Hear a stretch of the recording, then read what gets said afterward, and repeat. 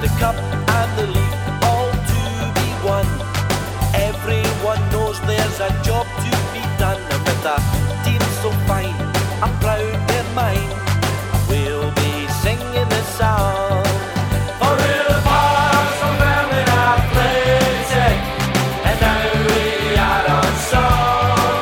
For real Bars of Berlin Athletic, and we'll go marching on.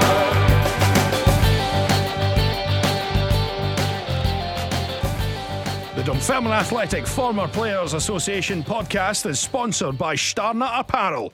Affordable and stylish clothing born on the terraces. Listeners of this podcast can get 10% off their order by using code PODCAST at the checkout. Just head to www.starnutapparel.co.uk. Before we get into this latest episode, we would like to thank everyone who's purchased a ticket for our first ever Captain's Brunch, which will take place on the 22nd of October at the KDM Group East End Park. The event sold out in just 24 hours, and it promises to be a fantastic afternoon. So far, we can confirm former captains attending the brunch will include 1968 Scottish Cup winning captain Roy Barry, Scott Nipper Thompson, Greg Shields, Andy Geoghegan and Callum Morris. We have another exciting event lined up for early 2024, so please keep an eye out for that one also. On to this month's episode. And as a former captain who sadly can't attend the brunch as he's going on holiday, however, we've managed to secure him on this episode of the podcast to hear all about his career in the game and playing for the club he supported as a boy. Signing for the club in 1977, Bobby Robertson would become a club legend, who helped guide the club from the second division to the Premier League in successive seasons. He served the club as a player for 11 seasons of that, and only one player, Norrie McCarthy, made more league appearances for the Pars. Not only did he serve the club as a player, he would become club doctor in 2007 for 10 seasons. So sit back, relax and get ready to walk down the Halbeath Road with Bobby Robertson.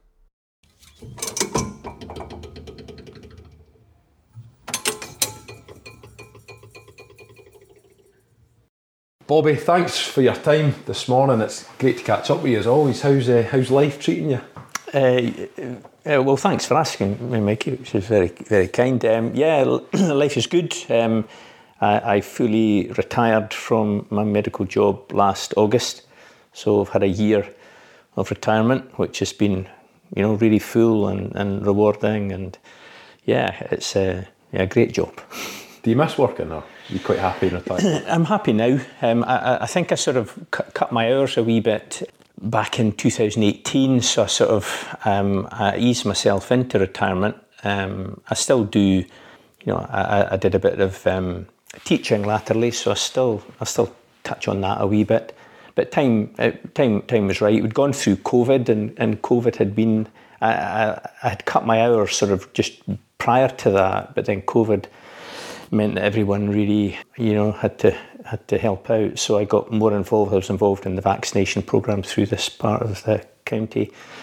And then after that, my wife and I had always, we loved travelling. And my wife was a GP as well. And one of our hopes was that, once we retired, we'd been very busy through life, too much to travel as much as we wanted. And we wanted to really get on the road and see the world. And then, of course, that was halted by COVID, but since that we've what we like we like to go to sort of far-flung places, and we do what's called posh backpacking. So we just organise our travels ourselves, and if we hit upon a difficult situation, we've got a wee bit of money now that we can always bail ourselves out. Yeah. So it's been good. It's been a very busy year. I'm a keen golfer. I'm involved at the golf club at Ladybank, and I keep fit. I cycle. I run. So keeping busy. Keeping busy.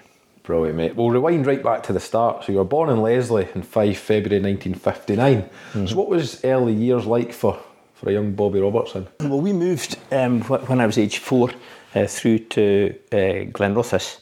So all my schooling, I went to Warrout Primary School and a community high school. I was sports daft all my life, really. Not just football. I played tennis, I ran, I played golf, but football was probably, my main interest growing up. My father was a great Pars fan, so I'd been Pars since I was old enough to remember. I was going to ask that, because obviously staying in Glenrothes, you're not in Dunfermline, so how come you were a Dunfermline supporter? Well, my dad was born and brought up in Alloa, right? And he was an Alloa fan. He played football himself. At junior level. He was an Alloa fan, but then moved through to when we got married, moved through to this part of Fife, and it was at the time that Dunfermline were, having their greatest ever decade. Yeah. The halcyon days of the 60s. Oh yeah, so he was, he was a big Pars man by the time I came along, and I went regularly, as I say. He took me regularly since about the age of 5. We were at the Scotch Cup final. I was age 9 in '68. I remember that more than I remember any game I ever played. Wow. The whole day, the match, the goals, I can remember it clearly. I remember the drive back through Kincardine and folk lining the streets. And a slightly interesting adjunct to that is, well, I was 9 when I went to that cup final, and I've got 3 kids, and my youngest, Ali, was 9 when we got to the cup final against Celtic. Right. So there's a little bit of a mirror there. Unfortunately, the result wasn't the same, no. Who was your hero? Who's your football hero when you're growing up? They were all Pars men.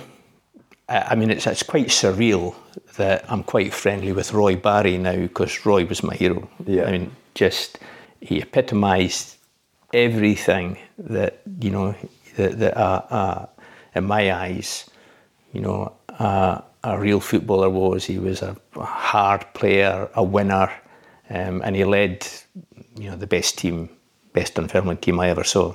Yeah. So Roy, Barry Mitchell, had a bit of flair. Willie Callahan, what a fullback Willie was. Mm-hmm. Bert Payton, just class.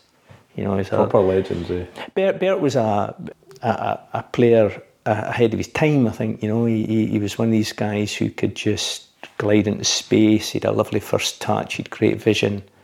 They were my idols.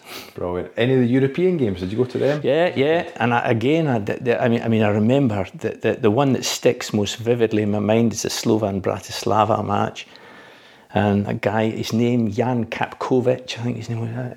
I mean, they stole that from us, really. And yeah, I mean, I remember teams came to East End, and we were expected to thump them. You expected to beat them. Teams now that are competing in the top European competitions, and we didn't have really much doubt that we would beat these sides. What an era to be a supporter. Oh, it was fabulous. It was magic. It was great. I was just so lucky, that we had that magnificent decade. Yeah. Really. So was it your dream to play for Dunfermline? What was your kind of pathway then? Yeah.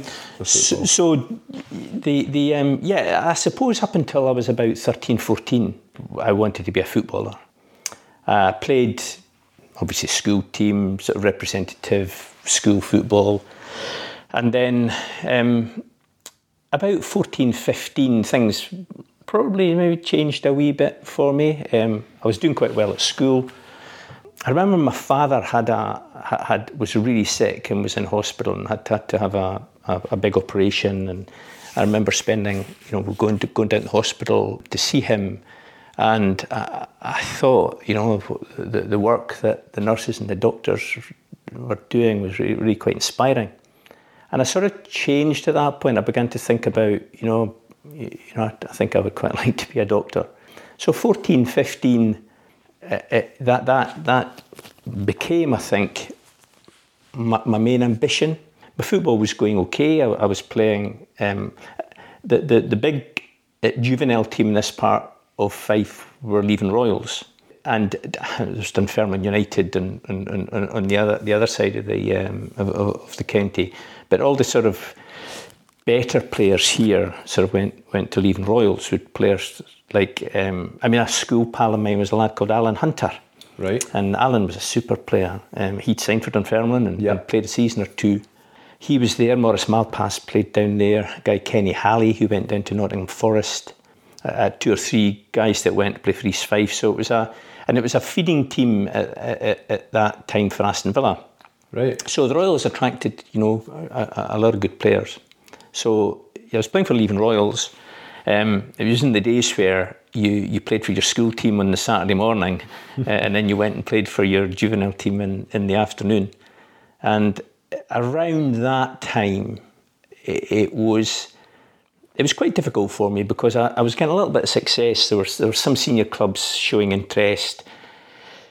I was academically still doing fine and passing exams, and so the prospect of being a doctor was still very much there.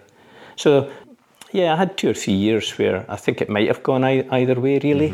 Were you at a crossroads at any point at that age to think, right, either do my studying now or play football? Yeah, I mean, there was, when I was about 16, there was some interest that we had one of the teachers at our school was a guy called John Ferguson at our community, and John had been a player. He played for Oldham. He contracted TB and it ended his football career, but he became a scout for Manchester City. And John used to take a team, our school team, down to Manchester. We did it 2 Easter holidays. And the first Easter holiday we went down, at the end of that, Manchester City weren't the Manchester City they are now. They're very much the second team in Manchester then. But there was a bit of interest shown by City, and I was asked to go down a couple of times more, once in the autumn and the following spring. And at that second time I went down, there was sort of, I wasn't offered any contract, but they were discussing with me, if you came here, the educational opportunities would be X, Y, and Z, because I had mentioned, that I was planning to take my hires. So they said that you could go to Manchester Polytechnic, and they offered or mentioned a number of courses that were available. But I really wanted to do medicine, and that wasn't an option. There was a wee bit of interest from Hearts, and there was a wee bit of interest from Dundee United. But that was really when I didn't want to commit to that. Yeah. And then Dunfermline were interested, and I signed an S form. George Miller was and I thought that left my options open. I could. It wasn't a commitment one way or the other, but it put me in touch, and it was my team. I was going to say, what did that feel like when Dunfermline offered you that YTS contract? Well, it wasn't hard to say to do. I mean, that swung it completely, really, and that was probably the pivotal moment in me deciding that I was going to, pursue a career in medicine, because at that time Dunfermline, were part time, so it fitted the bill, and so at the end of the S form period, Harry was manager. And I remember my father loved Harry Melrose, and I remember Harry coming to our school, and I think I was in 6th year at the time, and it was the time where I moved from being S form to there was a provisional signing. I don't know if they still have these. I don't think they will, but it was what that meant was I got paid a wee bit. I could play for the reserves, because the reserves had midweek matches. Yeah. At that time, I'd gone on. The Pars had the usual pathway at that time was you would sign for a junior team and get hardened up. Yeah. So I'd been moved from Leaving Royals to Kirkcaldy YM, and Harry came and we discussed the signing of the provisional contract to school, and I remember he sort of sold it to my dad, really, and they passed the papers over. My father signed it, and Harry said, "No, Mr. Robertson, it's your son." So anyway, so that happened, and we had this provisional year where I played a lot of reserve football with heroes of mine. So I remember playing Stirling Albion one night, and Ken Mackey was playing Dave McNichol, Graham Shaw, I think. Was that quite Jim surreal for Scott. you? Oh yeah. I mean, I was just Playing at East End Park as well. yeah. It was fantastic. It was going from really just being a supporter to suddenly putting the jersey on and going out with these guys. It was just a wonderful experience, really. That season, I think that was 76, 77. Yeah. You mentioned him earlier, George Miller. He obviously signed you. What was George like? A very little recollection of George. He I mean, I was he was obviously involved with the first team, and signing a 15, 16-year-old was a minor part of his task. I didn't really have much to do. He was quite a stern figure. I'd not really got any great memories of George. And then Harry comes in, who you mentioned. What was Harry like? Oh, just a great guy. Just loved Harry as a manager, and he really bent over backwards to try and make. He knew the sort of medical thing. One of the things he did, which was just a masterstroke, really, was when there was a couple of offers, and but I was pretty set on Dunfermline. When Harry brought Hugh White along to a meeting with my dad, and Hugh had moved from Hibs. He was a fourth-year medical student at the time.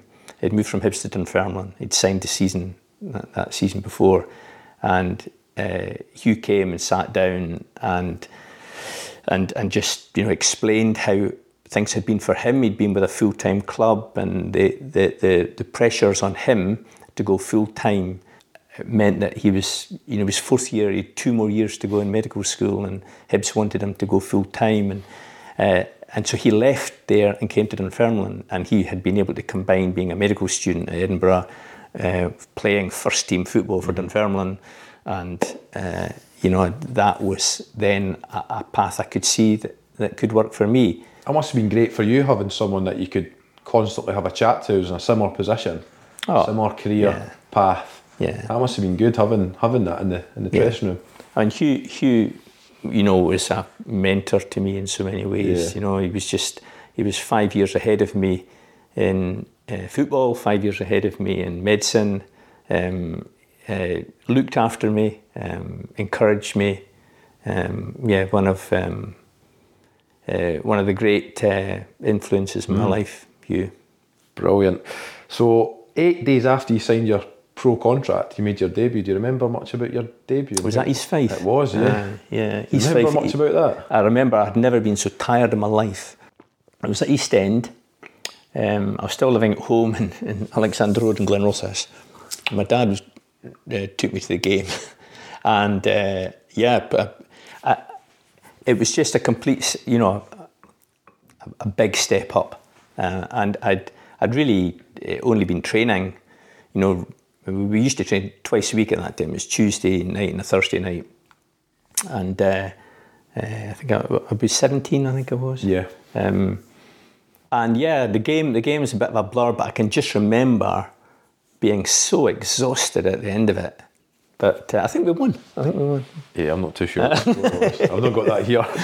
It was in the Fife Cup. Fife Cup, yeah. And that same season, we spoke about it off mic, but Kenny Dalglish last game for Celtic before he moved to Liverpool. You played against him that day. What was that experience like? That was amazing. There had been I think it was a pre-season friendly. I think. I mean, just gone from playing junior football with Kirkcaldy YM, suddenly facing Glasgow Celtic, and there was quite a bit of hype about it because Liverpool had, I think that there was an assumption that he was moving, and I just sort of said that I remember being given a role really to to mark him, and so I thought I'd done my job. We lost 4-1. I thought I'd done my job really well because Kenny hadn't scored, but then Harry just pointed out after the game. he didn't score, son, but he took you out of position 4 times to allow Johannes Edvaldsson, and he scored a couple, and I can't remember who scored the others, but that was a wee bit of a lesson. How fantastic Dalglish was. He could control the game, and his positional sense was amazing. He would just, without knowing it, just take you 3 or 4 yards, leave a wee hole behind you. But that was wonderful. It's a great privilege to see you've been on the park with Kenny Dalglish. Definitely. Who else were you coming up against at that kind of time, opposition-wise? Well, I mean, there were some great players in the Scottish League. I mean, I can remember playing Clyde, and Clyde had Pat Nevin and Steve Archibald. Craig Brown was their manager at the time. And I remember playing, we were at Shawfield, and Nevin really was a fabulous player. And he'd been giving me the slip all day. I remember having him. I thought, I've got you this time. He was right against the corner flag, and he was facing the corner flag. I had him boxed in, and then he wasn't there. And he'd sort of backheeled it through my legs and spun me, and I was just looking at the corner flag. Nevin, he was a standout. Yeah. That season, if I remember correctly, we also played Rangers in a League Cup match. So again, that first season, I remember the first match was at Ibrox on a Wednesday night, and I had a pathology tutorial that I had to be at. I just couldn't skip it. This is my first year at Edinburgh Uni, and it was at 2:00 on the Wednesday afternoon. And I remember thinking that, it was supposed to go on for an hour, and it was going on for an hour and a half, and I eventually had to say to the tutor, excuse me, I'm playing Ibrox tonight, which he thought was just a wind-up, but he eventually understood I was. So I got to nip off. But so I drove myself to Ibrox. The guys had gone for a pre-match meal. I missed it because I was, my medical things. And so I got to Ibrox. I'd been given, when I nipped off early, all this stuff I had to revise, for the next day. So I remember going into the dressing room, the guys hadn't even been there, and getting the medical books out and sitting, reading, some things I had to swap up for the next day. So on that occasion, yeah. I mean, that was probably even more surreal than the Kenny Dalglish experience as the first season, because they had, Peter McCloy, Davy Cooper, Tam Forsyth, John Gregg, Alec MacDonald, Derek Parley, and Derek Johnson. Yeah. Basically the European Cup winning team. Amazing. Yeah. Amazing. And I remember being, Tom Forsyth had this fierce reputation, and he went through me after about 3 minutes. You just, there was a 50-50, and he just absolutely slaughtered me. So welcome to the big boys game. But that was a funny wee incident on that game. Is we had obviously we had a big win bonus, but we had this. Harry had negotiated a bonus, 100 quid, which was a lot of money in 1977. 100 quid, particularly for a medical student, impoverished medical student. If we kept the score to 3 goals, because they thought that would have a big, get us a big crowd back at East End, because it was a 2-leg thing. And we were getting beat 3-0, and Jimmy Mullen, who played up front for us at that time, nicked a goal with like 5 minutes to go or something to get it 3-1, and we all went berserk. I think you're getting beat 3-1, guys. What's the fuss? £100, thanks. So £100, yeah. God, that was brilliant. And then we went back. We lost 3-1 at East End as well. But yeah, first season.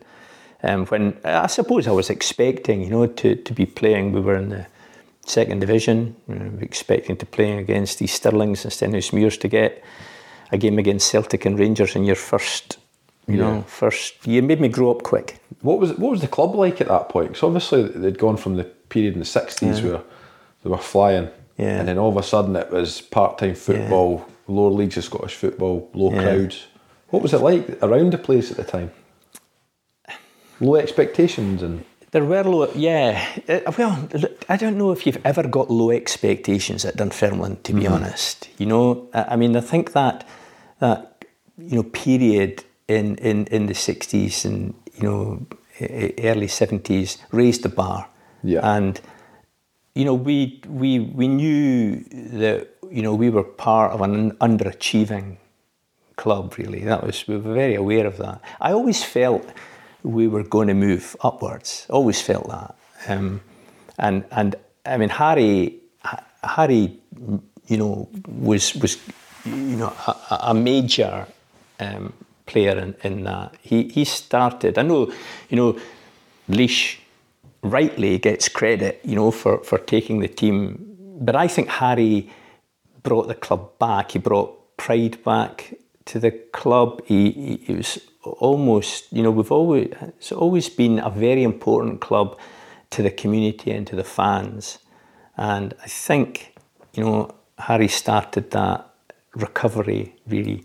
I know we had, it took a few years, but I never at any time felt that was where we belonged, down there.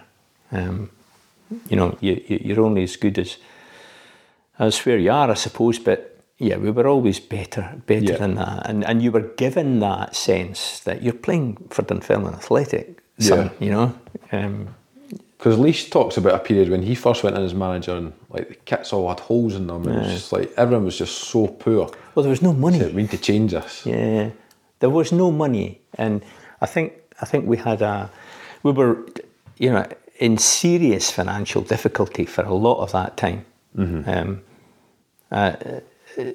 We the wages we were paying were, paltry, really.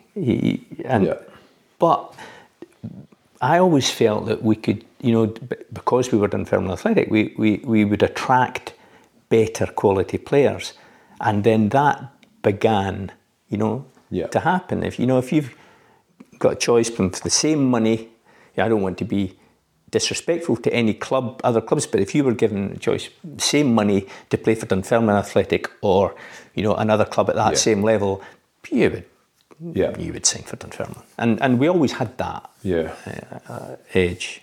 Still do, I think. Brilliant. I think so. You scored your first goal that season. Do you remember who that was? No. I never scored very many. It was the 22nd of October 1977. And it was a header. Meadowbank? It was, Meadowbank. Yeah. It was a header? Against Meadowbank, yeah. You mentioned it earlier, so by this point, you started your studying. How did you balance studying, playing football, and just general, normal family life, I guess? How did you manage to do that? I've always been a disciplined sort of guy. I worry if I don't feel I've prepared for everything. So I was so a typical week. We would be training on Tuesday, training on Thursday, playing on the Saturday.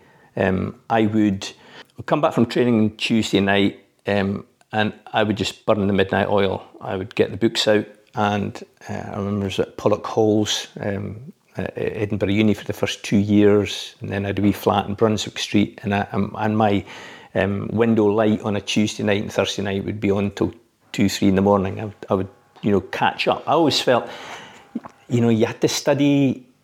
It was quite an intensive course, medicine. So your day was full with lectures and tutorials, etc. And then you had to sort of mug up all the reading around that. And so Tuesday and Thursday I made up for the hours I couldn't study in the evening by studying into the small hours. So I would do that Tuesday, Thursday. Friday, we used to finish at uni 4:00. I was Mr. Boring. I would not go out on Friday night, which was fine, because I had the football. Friday night was a big study night for me, and then obviously Saturday was the football. I was very lucky in a way in my flat at uni, and the guys I shared with. One was a very good rugby player. He played for Boroughmuir. Another was a Scottish international hockey player. Right. So we were all big into our sport, and so we helped each other in that respect. So we would have a quiet Friday, we'd study. Saturday was football. Saturday night was a blowout night, and then Sunday, depending on how things were, I would probably spend a lot of that studying. So I wasn't the most exciting individual during that period. I also utilised every moment that I could. I mean, it was commonplace. We were travelling to away matches. I would just find a quiet space in the bus and get the books out. And when we'd had our sort of pre-match meal, I'd go back into the bus and do a wee bit of reading while the guys went off for a walk or to the bookies or whatever. So. But yeah, it was always a standing joke, that the doc would be up with the books studying. So I just had to make the most of my time, and that kept going. Once I qualified, really, I had to find time for my job as a junior hospital doctor, and you would often be. It wasn't uncommon that I would be. Up all night on a Friday night, working in the maternity hospital at Dunfermline or the old Dunfermline Westside Hospital, and then no sleep and just wander into East End and play. So, how did you cope playing then? Surely you'd be exhausted, and did you find? Could you switch back into concentration? This is football now. Or were you on the pitch at times thinking about your studying and a page you just read in one of your books? Or No. When you're able to just switch. Yeah. I mean, when you're young, you have an amazing amount of energy. Yeah. and the adrenaline surge of a match takes care of that. Mm-hmm. Yeah, I mean, sometimes at training, you'd maybe feel, a weary, but a game. It's completely different. You're buzzing. Your adrenaline surge is huge, and that takes you through that. So now I can honestly say that I began then. I didn't get too worried if I was on call and I didn't get any sleep because I knew I would be okay. You'd be wiped out probably for the next day or two. Yeah. But as long as I was disciplined and I stuck to my routines, I managed to cope. Brilliant. Well, the following season, 78, 79, like you said earlier, Harry starts to build those foundations. We get promotion. There's a famous game that season against Falkirk. Do you remember that one? Oh, yeah, I do remember that one. So we needed a draw.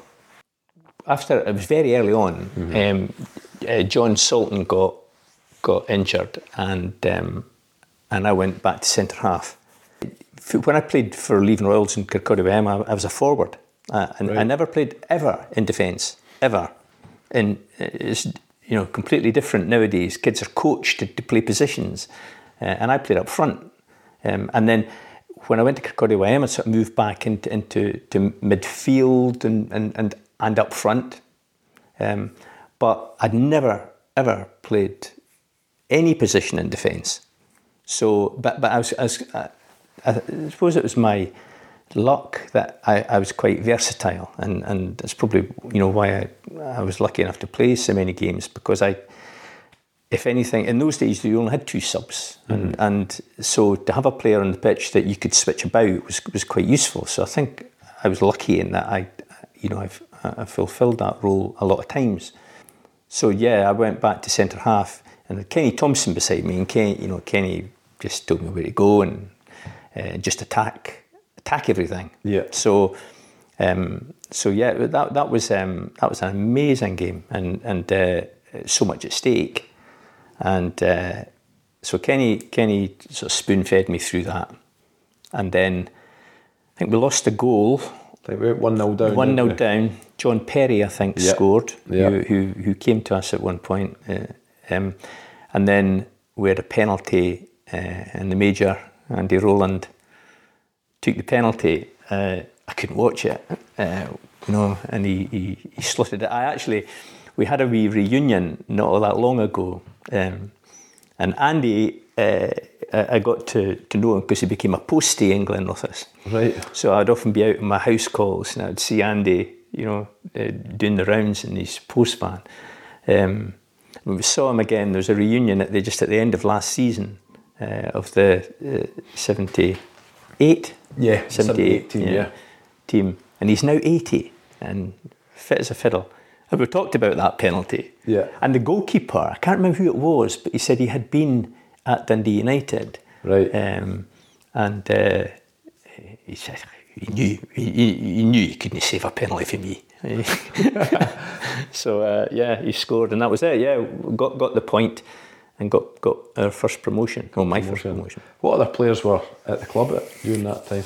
And then,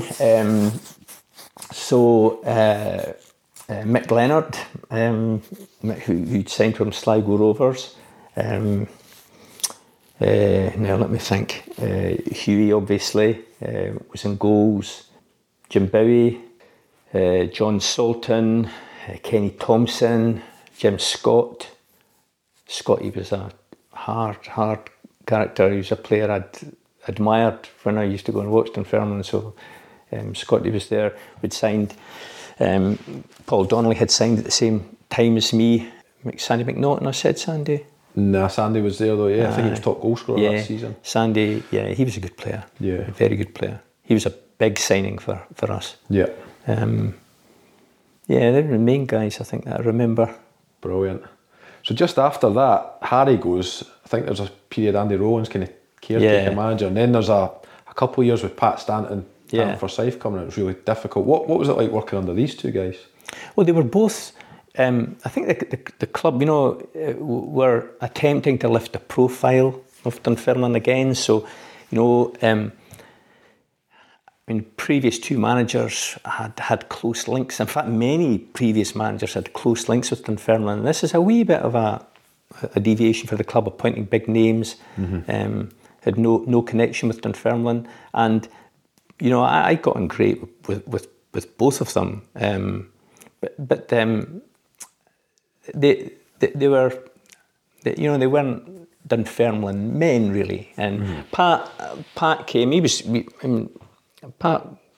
played me every week. He was good for me. He made some. He brought Norrie. He made some big changes, but never really got great success. He was hugely respected by all the players. Maybe slightly aloof.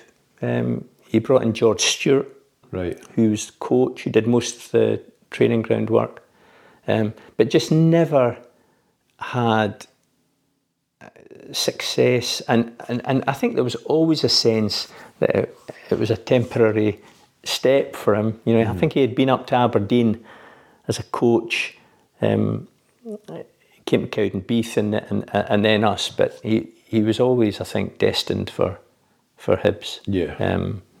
And then Tam was a lovely man. He was very much in the cliche. His bark was worse than his bite. He was quite a gentle guy, actually. He brought in Cammy Murray, who had been a coach at Motherwell. Cammy was very influential.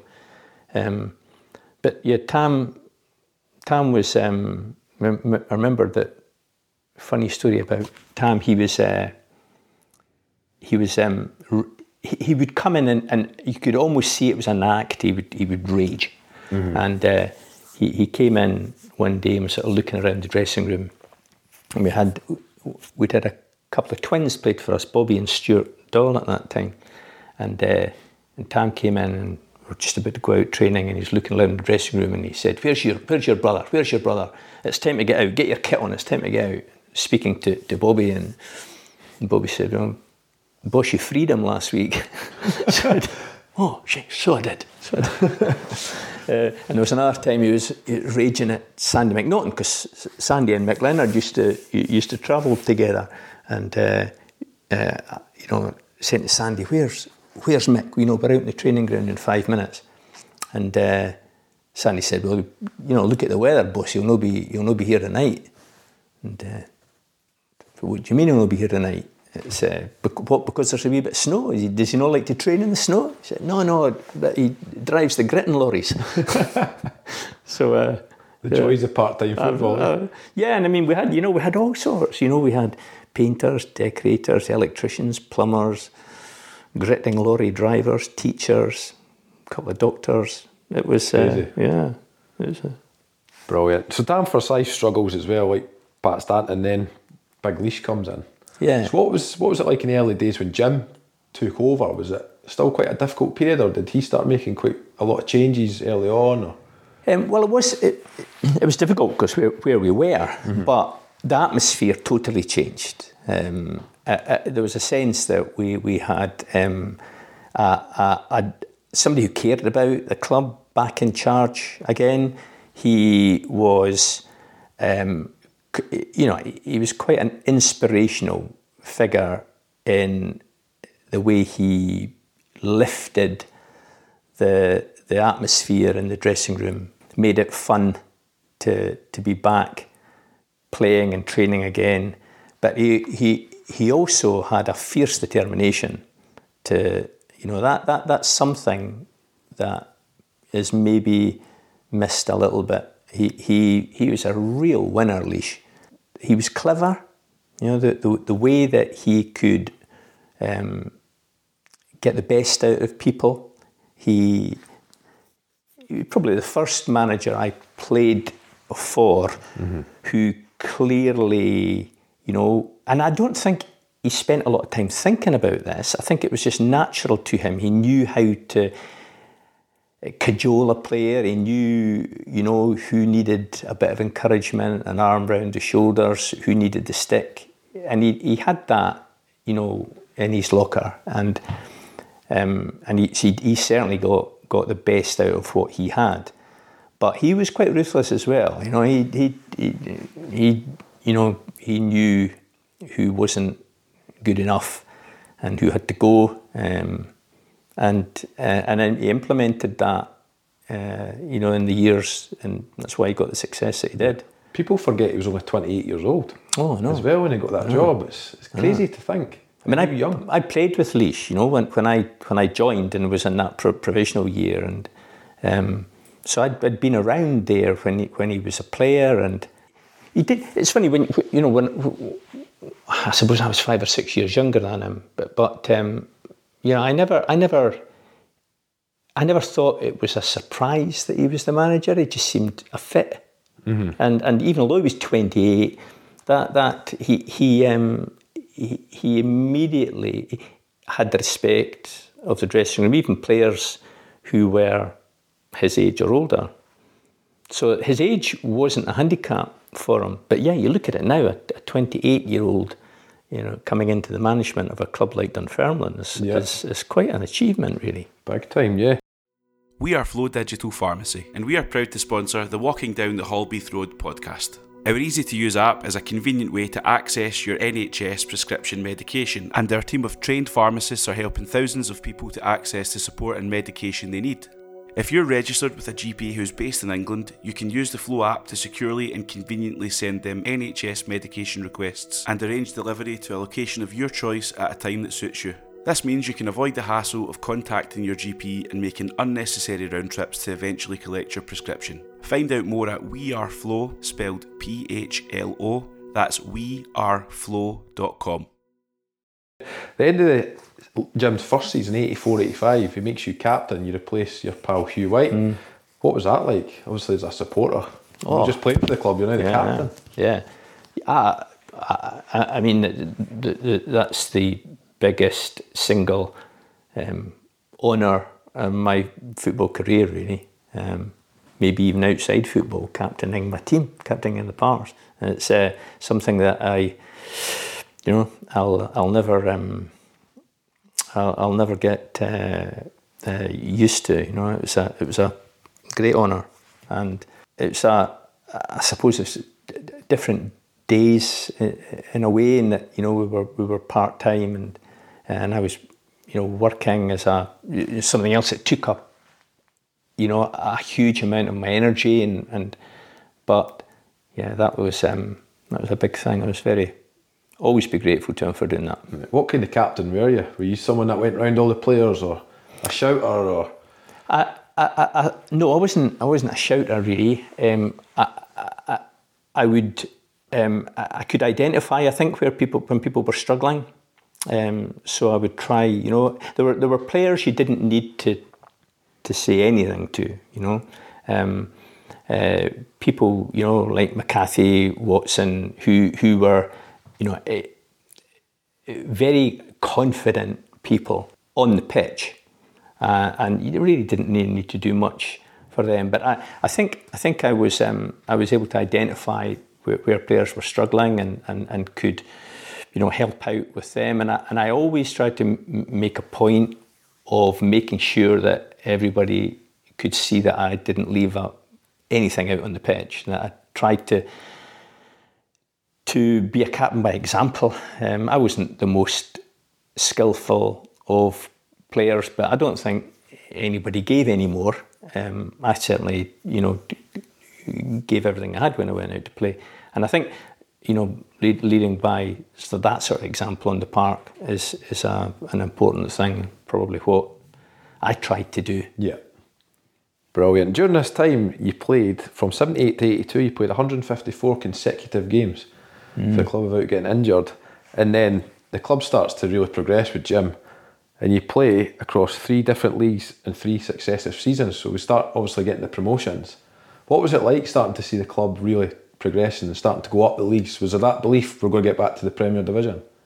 Yeah, I mean, it's interesting that when you're in a winning team, you really, there's a momentum that follows that, and there was a great confidence in the dressing room. We were essentially the same bunch of guys, that we were sort of talking about earlier. The plasterers, the plumbers, the sparkies, the van drivers, the same bunch of guys that went from the second to the first and from the first to the second. There were the first to the Premier. There were a few important additions, but the core of the team remained, and the momentum that we had that took us up into the from the second to the first was the most important thing. The confidence of winning regularly, that we trusted each other.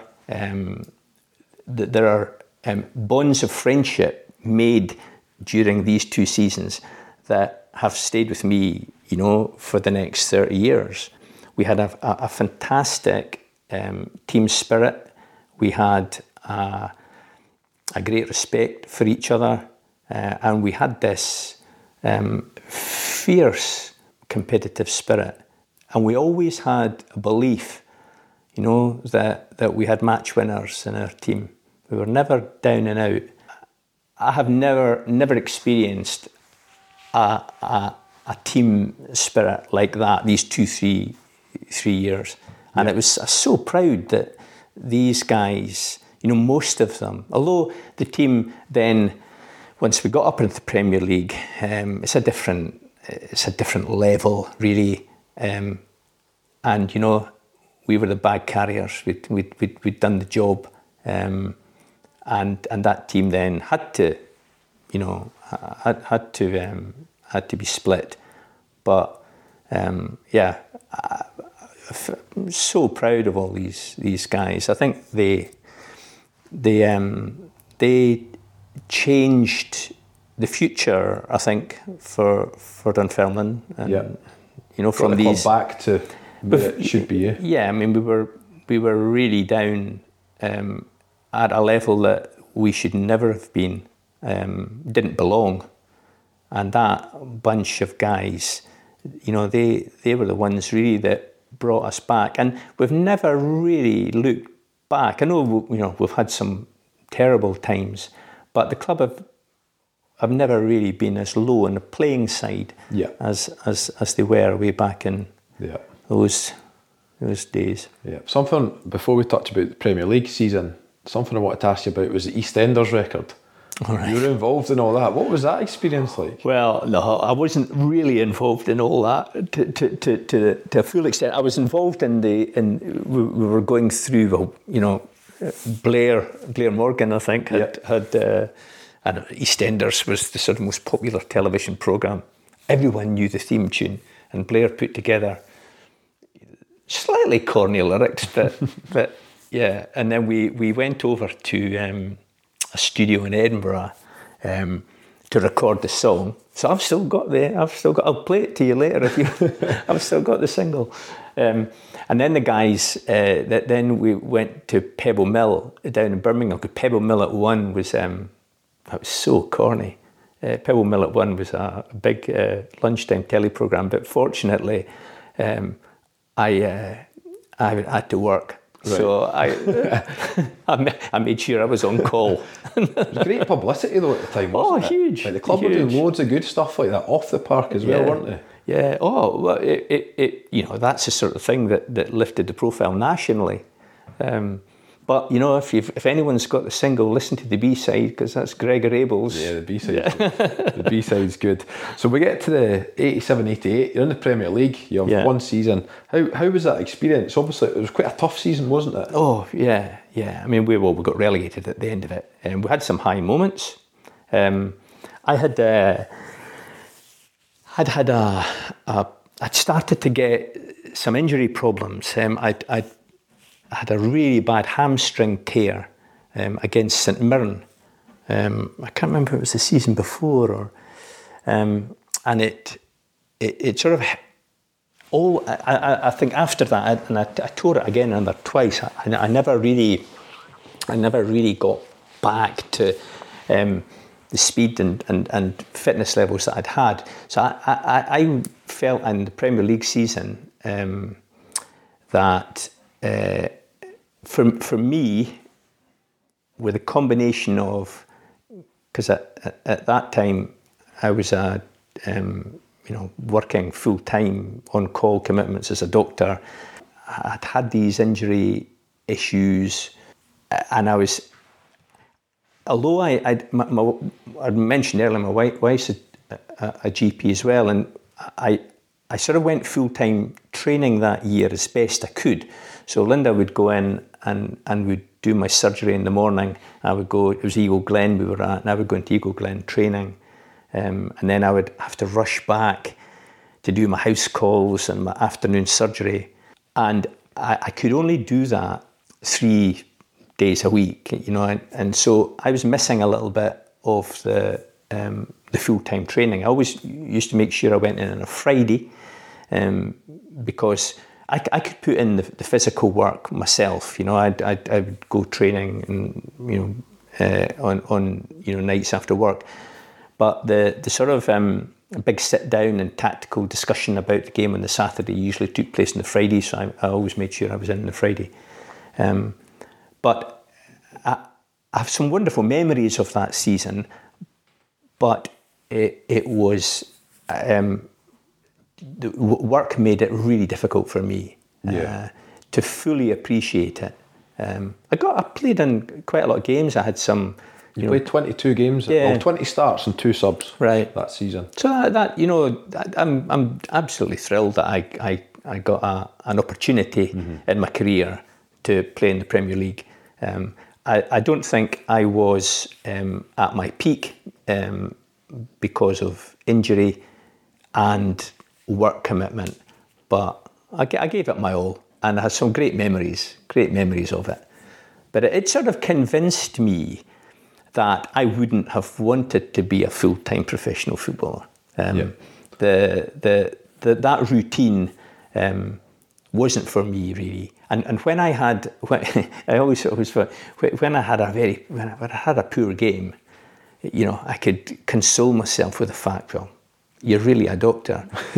And if I had a nightmare, at work, I could think, well, at least I'm a footballer. So it worked for me. Some wonderful memories of that. It was great. I think I ticked off all the grounds in Scotland I hadn't played at. And one of the memories I'll never forget is that the last game I played for the Pars was at Parkhead against Celtic. And it was that we were down, we were relegated by then, and I remember the Celtic fans giving us a fantastic. And Laois was, was very popular in the game nationally by then, and we had and I think we only lost 1-0. Yeah, 1-0. Yeah, and Celtic I think lifted the trophy that day, didn't they? Yeah, and what a way, to finish. I knew I was finishing then. I hadn't told the club. I just knew that I couldn't, due to work commitment, really commit to another season. So I knew that I was leaving, and I think it was after that I sort of said to Laois that. In fact, I think he he might have given me another year. I think he was but I said that's the end for me. I'm moving on. See, by that point, obviously you're a qualified doctor. You're working in the Dunfermline area as well. You got any stories like, obviously you'd be speaking to supporters all the time. It must have been quite surreal for a supporter. Goes into the hospital and then the club doctor's one of his like his favourite players or whatever.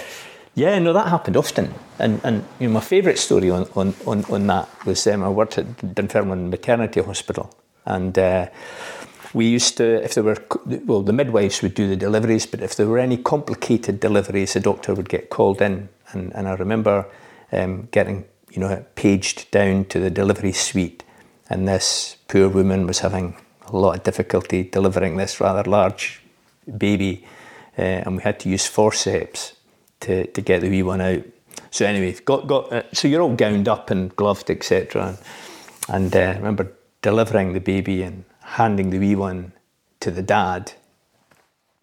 And it was quite a hairy delivery. Adrenaline was going, heart was racing. But when the wee one sort of screamed, and you think, job done. And it was boiling in the delivery suite. So after Dad had the wee one, and Mum was crying, and everything was great. And I took off my gown and my mask, and the dad was holding the baby and just sort of looked at me. Bobby Robertson. And I said, yeah. And he was holding the baby. He passed the baby to his mum, and he said, "What about that game at East End last Saturday?" So we had a 5-minute conversation, and this new father. It just shows you, what the football club means. Amazing. It means to people. So, and there was lots of folk, there would be games. I remember one day we were playing Hearts East End, and I was working in casualty, the A&E at the old Dunfermline and West Fife Hospital, and there was supposed to be a locum. And the club were quite good. If I couldn't get my wife to work, they would get some locum money, and I could employ it. So I had a locum coming at 1 o'clock, and they never turned up. And I couldn't leave the position. And I remember there was one of the consultants who sadly died now, a chap, Brian Dean.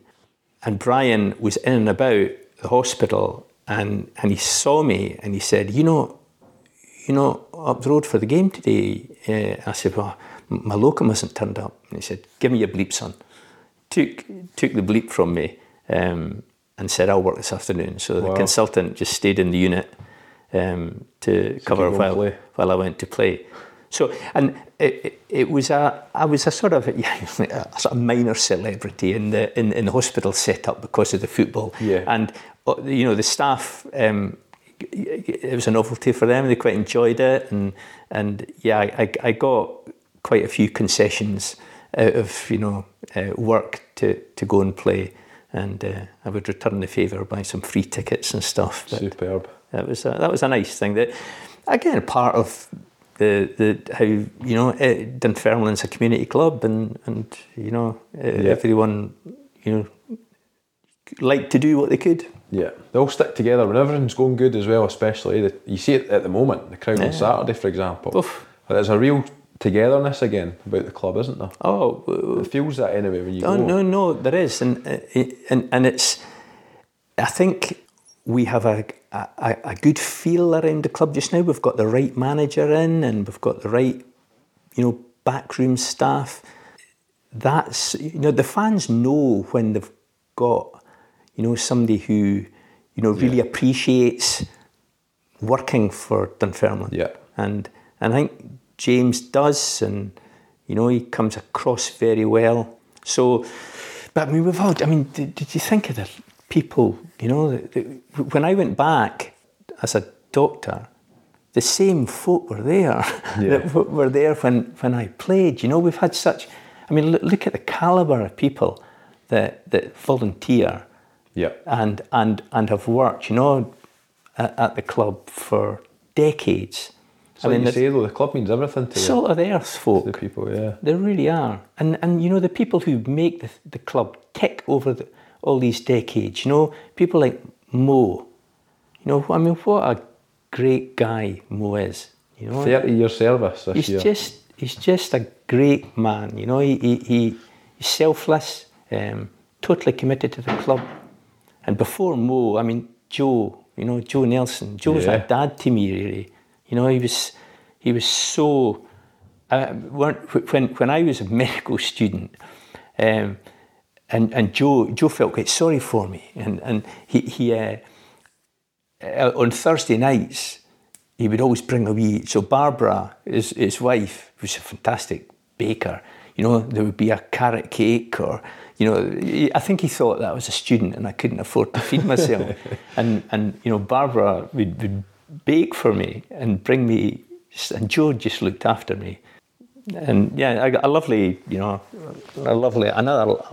amazing man. Yeah, again, the club meant everything to him, didn't it? Completely. It was life. Completely. And it's all of these people who give far more than, you know, you would be expected to in terms of fulfilling your contracts or your job or something. Yeah. And I've just mentioned two, but there are lists of people like that. Wonderful people at Dunfermline. Yeah, brilliant. So by July 1988, you moved to Alloa Athletic. Yeah. So just before we touch on Alloa, how would you sum up your time at Dunfermline as a player? I achieved everything and more than would make me happy, really. To play for your boyhood club is just fabulous. To have the success that we had was beyond my expectations, really. When I joined as a part-timer, I thought, you know, I would probably be playing in the lower reaches of Scottish football until Dunfermline moved up, and when Dunfermline moved up, I'd be jettisoned and we'd be playing, you know, with another part-time team somewhere. But to have been a small part of that journey, taking, you know, the Pars back into the Premier League, I'm happy to leave it at that. You know, I think the pride of being a wee part of that will never leave me. Brilliant, mate. Superb. So then you go to Alloa. You have 2 years at Alloa before retiring. What was your spell like at Alloa Athletic? Well, I went there because Gregor was there, Gregor Abel. Right. And when I'd said to Leash I was leaving, I had a chance to go to Falkirk or Raith. Frank Connor was at Raith at the time. And I remember Leash saying they're going to be competitors, and that really, I was aware of that, and I just thought, like, it's going to be really, really difficult playing against Dunfermline, and Gregor, I'd gotten very well with Gregor, and he said he would, you know, he wanted to bring me to Alloa, make me captain at Alloa. Just a wee funny point about that was, 2 or 3 years, I had played for Dunfermline for 10, 11 years. I had never had a signing on fee. I didn't know you got signing on fees. I used to go in to the manager's office, and the manager would be saying, right, we're going to, you'd go in and you'd think, am I getting another season, or am I out the door, or, you know, and then give you another year, give you another 2 years or whatever, sign. I would just sign. And I remember Jim Bowie coming out, can't remember who the manager was at the time, coming out and saying, oh, times must be hard, I've only got $1,000 as a signing on fee. I said, what? Signing on fee? I didn't know, I honestly didn't know that when you were in a club that you could get signing on fees for going on more seasons. So anyway, I'd never had anything.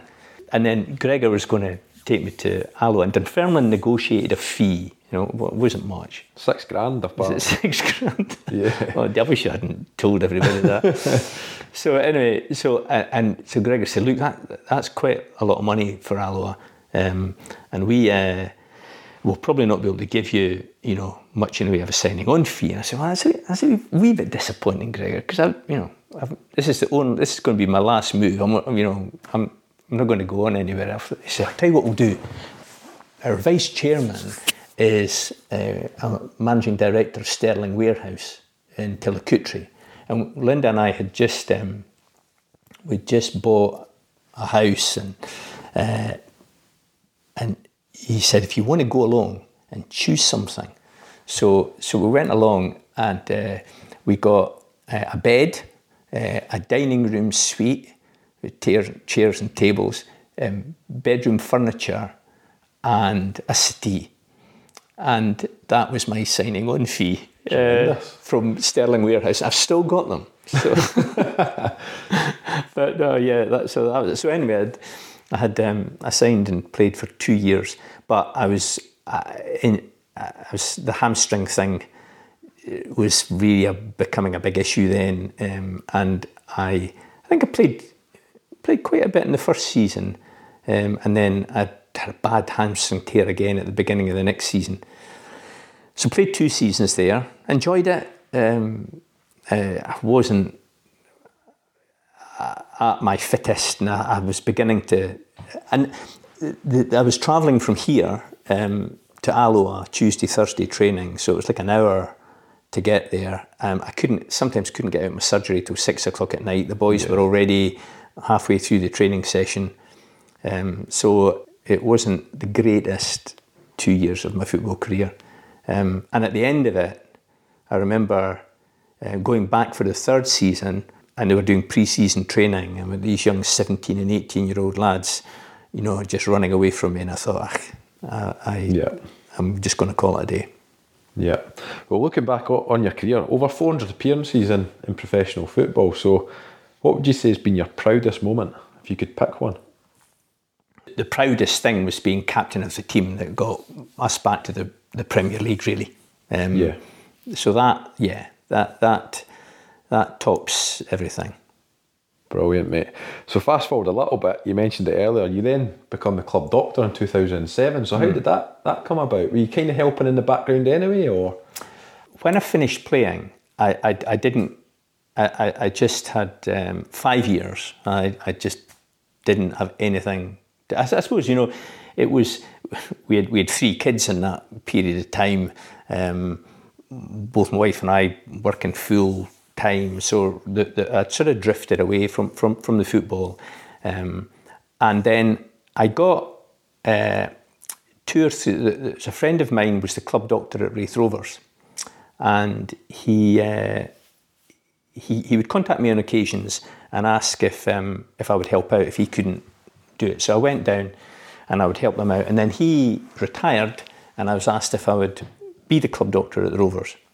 So I took that up, and that would be in the probably mid to late 90s. So Jimmy Nicholl, Peter Heatherston, John McVeigh. You're talking about 97, I think, 98. And latterly Claude and Nelka. Yeah. They were the managers. Gordon DL would be there. So I was club doctor at Raith Rovers during that period.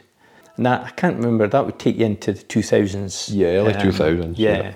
And then I enjoyed that. But I remember, I remember sitting, because in those days the club doctor sat in the director's box, not pitch side. And I remember there was a game against Dunfermline at Kirkcaldy, and I think it was 3-3. It was a great game. It was quite a high scoring game, and it was impossible to react positively to a Raith Rovers goal, and equally impossible not to show any emotion. Of course, for a Dunfermline goal, you can't. Your team is always your team, and there's no way that I could. So anyway, at that time, my son, he was getting interested in the football, and I decided I'm going to give this up. So I gave it up, and I bought a couple of season tickets at East End, and Ali and I started going along to just to watch. And at that time, Jerry Gillespie was the club doctor, because he had followed Hugh, and Jerry was wanting to give it up. That was at the end of Jimmy Calderwood's time. Stephen Kenny had become manager, and Leash contacted me and said, would you like to come back? And And of course, I leapt at it. And it was a slightly bittersweet thing at the start, I must say, because my son Ali and I, we were going along home and away to all the Pars matches. And he was a right wee fanatic. And I remember, it was great taking him to that Scottish Cup final, and he couldn't believe it. We came away and we'd lost, and he said, I was devastated. He said, never mind, Dad, next year, we'll do it next year. And he didn't quite appreciate Dunfermline don't get to the cup final every year. And when I took the job, that was, as I say, a little bit bittersweet, because being a fan, I think people maybe find this strange, but for me, being a fan trumps all. Mm-hmm. I think being a fan has given me, as much pride and joy as being a player, as being or being a doctor. It's great being a fan. You get emotionally so involved. When you're playing, you're focused on doing a job. When you're a club doctor, you're worried about what's happening. You can't really enjoy it in the positions, can you? You can't. So focused. It's different. Saying. Being a fan is brilliant. Yeah. And I love being a fan. And I loved that period with my son. We'd go along. And when I became doctor, that broke a little bit, because I had to be in the dressing room and I had to be pitch side, and Ali and I weren't watching it together. Yeah. And in a way, I look back upon that with a bit of regret, because he's drifted away from the football a bit now. Anyway, that was something we shared, for a period of time. So I became doctor when Stephen Kenny was there, which was really interesting, because when I was quite disappointed, really, when I worked at Wraith, to think, it's 20 years or so since I've played, and the sports science, the nutrition, the physiotherapy has not moved on. It's still where it was in Scotland. Yeah. And I knew it wasn't like that, in England, but we hadn't really moved it on. And when I got into Dunfermline with Stephen Kenny, I know that there are, differing opinions about Stephen, but he really introduced some revolutionary ideas in sport, first sports scientist at East End, I think, and his training, techniques, and the nutrition. Did he not start introducing ice baths for the first time as well? Ice baths were introduced. So there was a lot of new things came. We had a physio there at the time, Jerry Docherty, and Jerry and I became very close friends. And I would credit Jerry with my subsequent sort of desire to improve myself as a sports medicine doctor, because he was being a medic. Traditionally in the football clubs meant you'd stitch people up, you'd administer paracetamol or antibiotics or whatever, but it had moved on, and sports medicine was becoming a much more vital part of progressive clubs, knowing what these little advantages could bring to performance. So Jerry was, he was a top physio, and so as not to embarrass myself, I decided I would do a sports medicine master's course. Right. So I enrolled at Bath University and did that. So I did that quite early on in my time at Dunfermline, so that I could communicate on an equal level with Jerry, really. So I felt that was I really enjoyed that. It was 2 or 3 years of intense learning, and my sort of sports medicine knowledge, hit an upward trajectory, and we worked very well together. And then subsequently, the other physio that came in, Kenny Murray, once Jerry had left. So I worked with 2 really good physios. Yeah. And then so had Stephen. Then worked under Jim Jeffries, then worked under Jim McIntyre and Alan Johnson. Yeah. So I was there for 10 years. Who was the best out of all them to work for? Can you answer that one?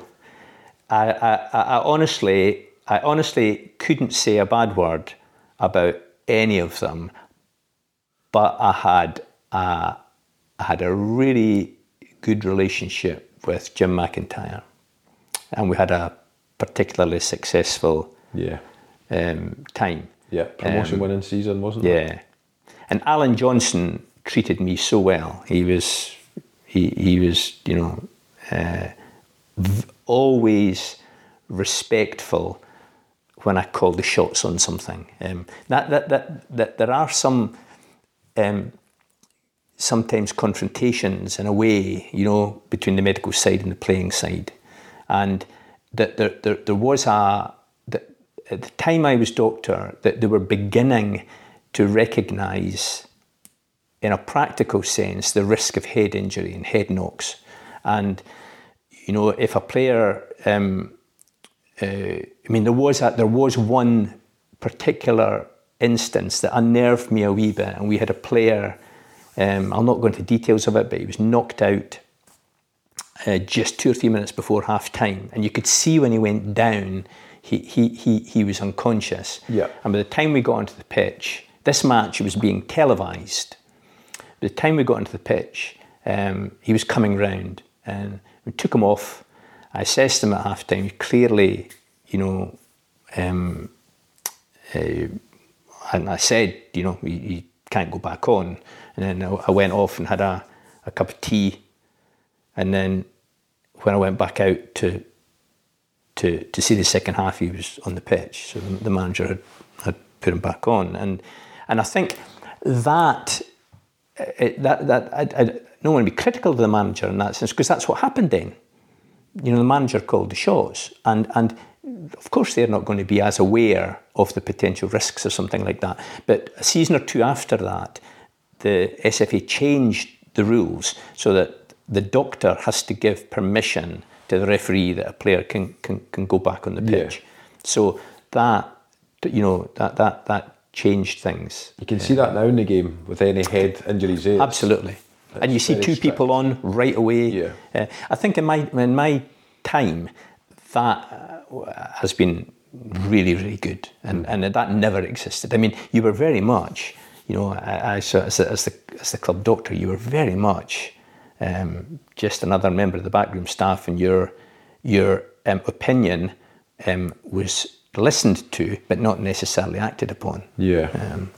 What was the worst injury you had to attend to? I was lucky, actually.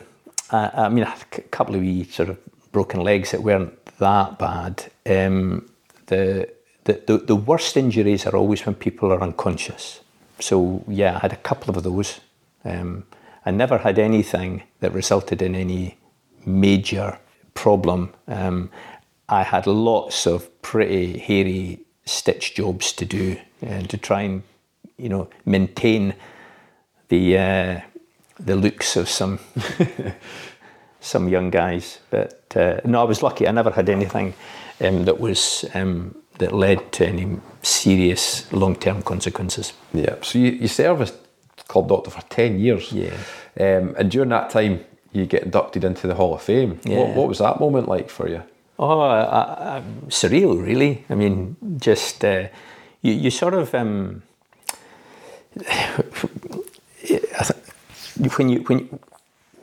you're a fan of a club, something like that just probably assumes a greater significance in your life. So I was very proud, and I was particularly proud that my two best mates at the club, Hugh White and Bonner Mercer, had been involved in, I think, put my name forward or something. Yeah. It was a funny night, and I remember going there, and John Watson was being inducted the same night, and John was as nervous as anything because he thought he had to do a speech, and he'd phoned me. John Watson has had my mobile phone number forever for all these medical issues. I've been his doctor so you're on the phone, doc, can you help me out here? So anyway, he phoned me up, and he said, I'm terrified, we'll have to do a speech. What have you written? And I said, well, I haven't written anything, John.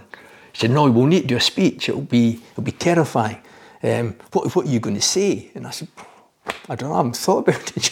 So anyway, come the night, he came over to my table and he said, where's your speech? And I said, well, I haven't written anything, John. He said, look, what do you think of this? And he had about 5 pages of A4, all these things. Yeah.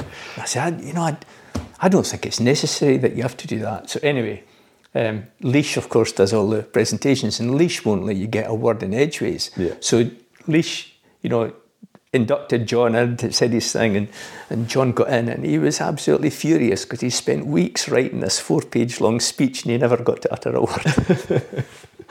Superb. But it was a great night, yeah, and my Hall of Fame stars and pride of place in the living room. Superb, mate. And obviously, you're a member of the Former Players Association, so what's it like being part of that and meet up with the guys like Bonner and Chris and all the guys that go to the games? It's great. I mean, Chris does a fantastic job, a great job. And when I was, doctor, I would often pop up, just before the game, and I would always be told if somebody was coming along, that played with me.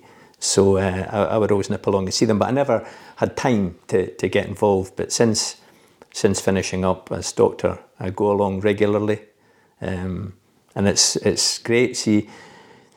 You see the same old faces most weeks, but then there's always 1 or 2 guys, who appear for maybe 1 or 2 games a season. Football friendships last forever, and they never age. You are immediately, back in the 70s or the 80s, not sort of, being modelling and talking about how great things were then, but just there's a bond between guys that shared things like that.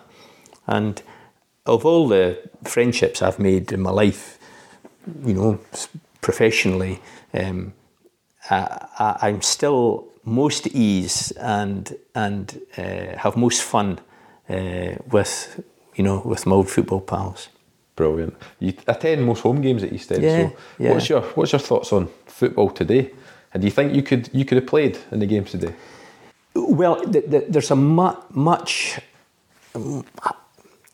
more of a attention giving to I think fitness levels now, and there's a whole body fitness. The guys clearly get, which is long overdue, I think, get trained physiologically. They look at improving parameters. Their cardiovascular fitness. They get trained. And as they should. A centre half gets different training from a striker. We all got the same stuff. You went out and you got hammered cardiovascularly. You did very little resistance training. So the guys now are much fitter. I think they are fitter for their roles specifically as well. So I think that level, I think I could have done that. That fitness for me was, I enjoyed it, and I enjoyed training, and I would have loved the opportunity to have been, trained more scientifically, and I would have pushed myself. So my fitness levels would have been fine. I always have a great difficulty in comparing skill levels because they're playing on bowling greens now. You remember the parks we used to play on? Yeah. Lucky if there was any grass on it. Oh, I mean, East End never had any grass after December. You played, through the winter when the pitches were bone hard. You still played. I've still got scars on my knees and things from where you would slide tackle on a bone hard pitch and just rip the skin off your knees. So that aspect of things, they play on beautiful pitches, they're much fitter. I think it's difficult to compare like with like. But no, there are some, I think, some guys who are playing for, Dunfermline now who would have, graced the best of the teams that I played with. Yeah. Brilliant, mate. So just rounding up your career in the game, what's been the most surreal moment would you say, playing football? Or even your experience as a club doctor? Well, I would think, and this is didn't have much of a role in the game, I suppose, but played in the same pitch as George Best. Right. So we back in 70 or 80 maybe? October 80. 80, when Hibs came to East End. And I remember shaking George's hand, and he said, "Hello, I'm George." And I said, "Yes, I know who you are." And he, at that time, I ran the players' bar, and we had I used to raise funds for at that time there was a wee girl patient of mine, and she was was raising funds for her. She had cystic fibrosis, raising funds for her to go to Disney World. And so George came into the players' bar afterwards, and I explained to him what we did, because he was going to buy his pint. I said, no, you just make a donation. And I said, I'm a doctor, and we raise funds. I'm raising funds for a wee girl to go to Disney World.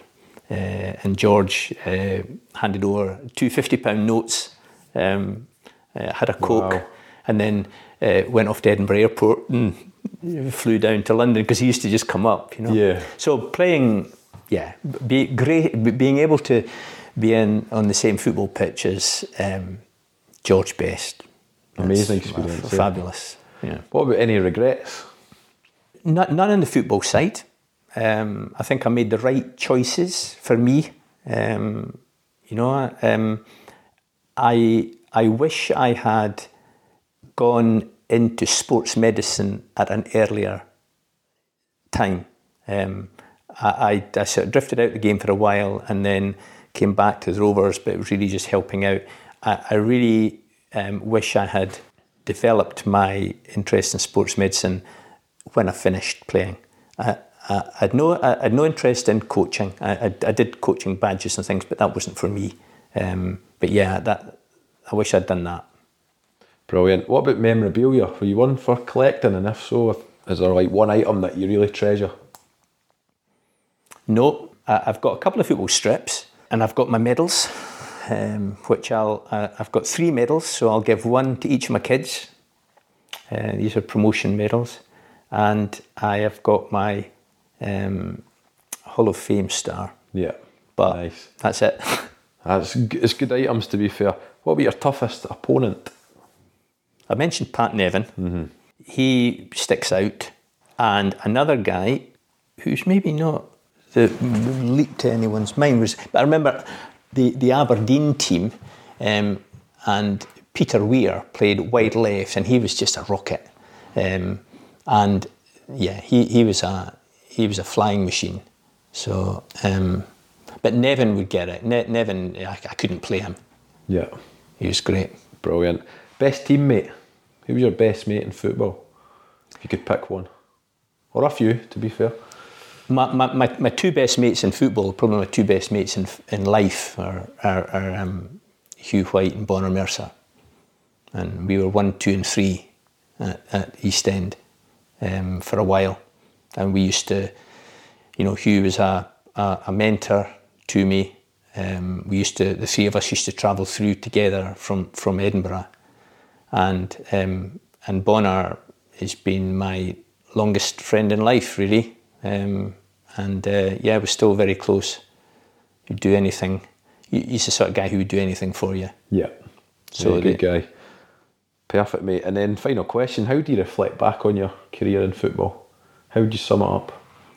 I would say that I played with my heart. I played with, passion for the team that I loved. I fully appreciated my limitations. I played, within these limitations, but I think I got the most out of what I had, I would say. So, no regrets. Brilliant. Bobby, it's been great catching up, and thanks for reminiscing and telling us about your career in football. Oh, it's a pleasure, Mikey. I've enjoyed it more than I thought I would. Good man. Perfect. Thanks, Bobby. Thanks. Cheers. Thank you for listening. Remember to subscribe to this podcast, which is available on all popular platforms such as Apple iTunes, Spotify and Google Podcasts. Thanks to our guest in this episode of Walking Down the Halbeath Road. This podcast was produced by Jan Motkiewicz and music supplied by Stuart Dusty Miller. We look forward to speaking to another former par in the next episode.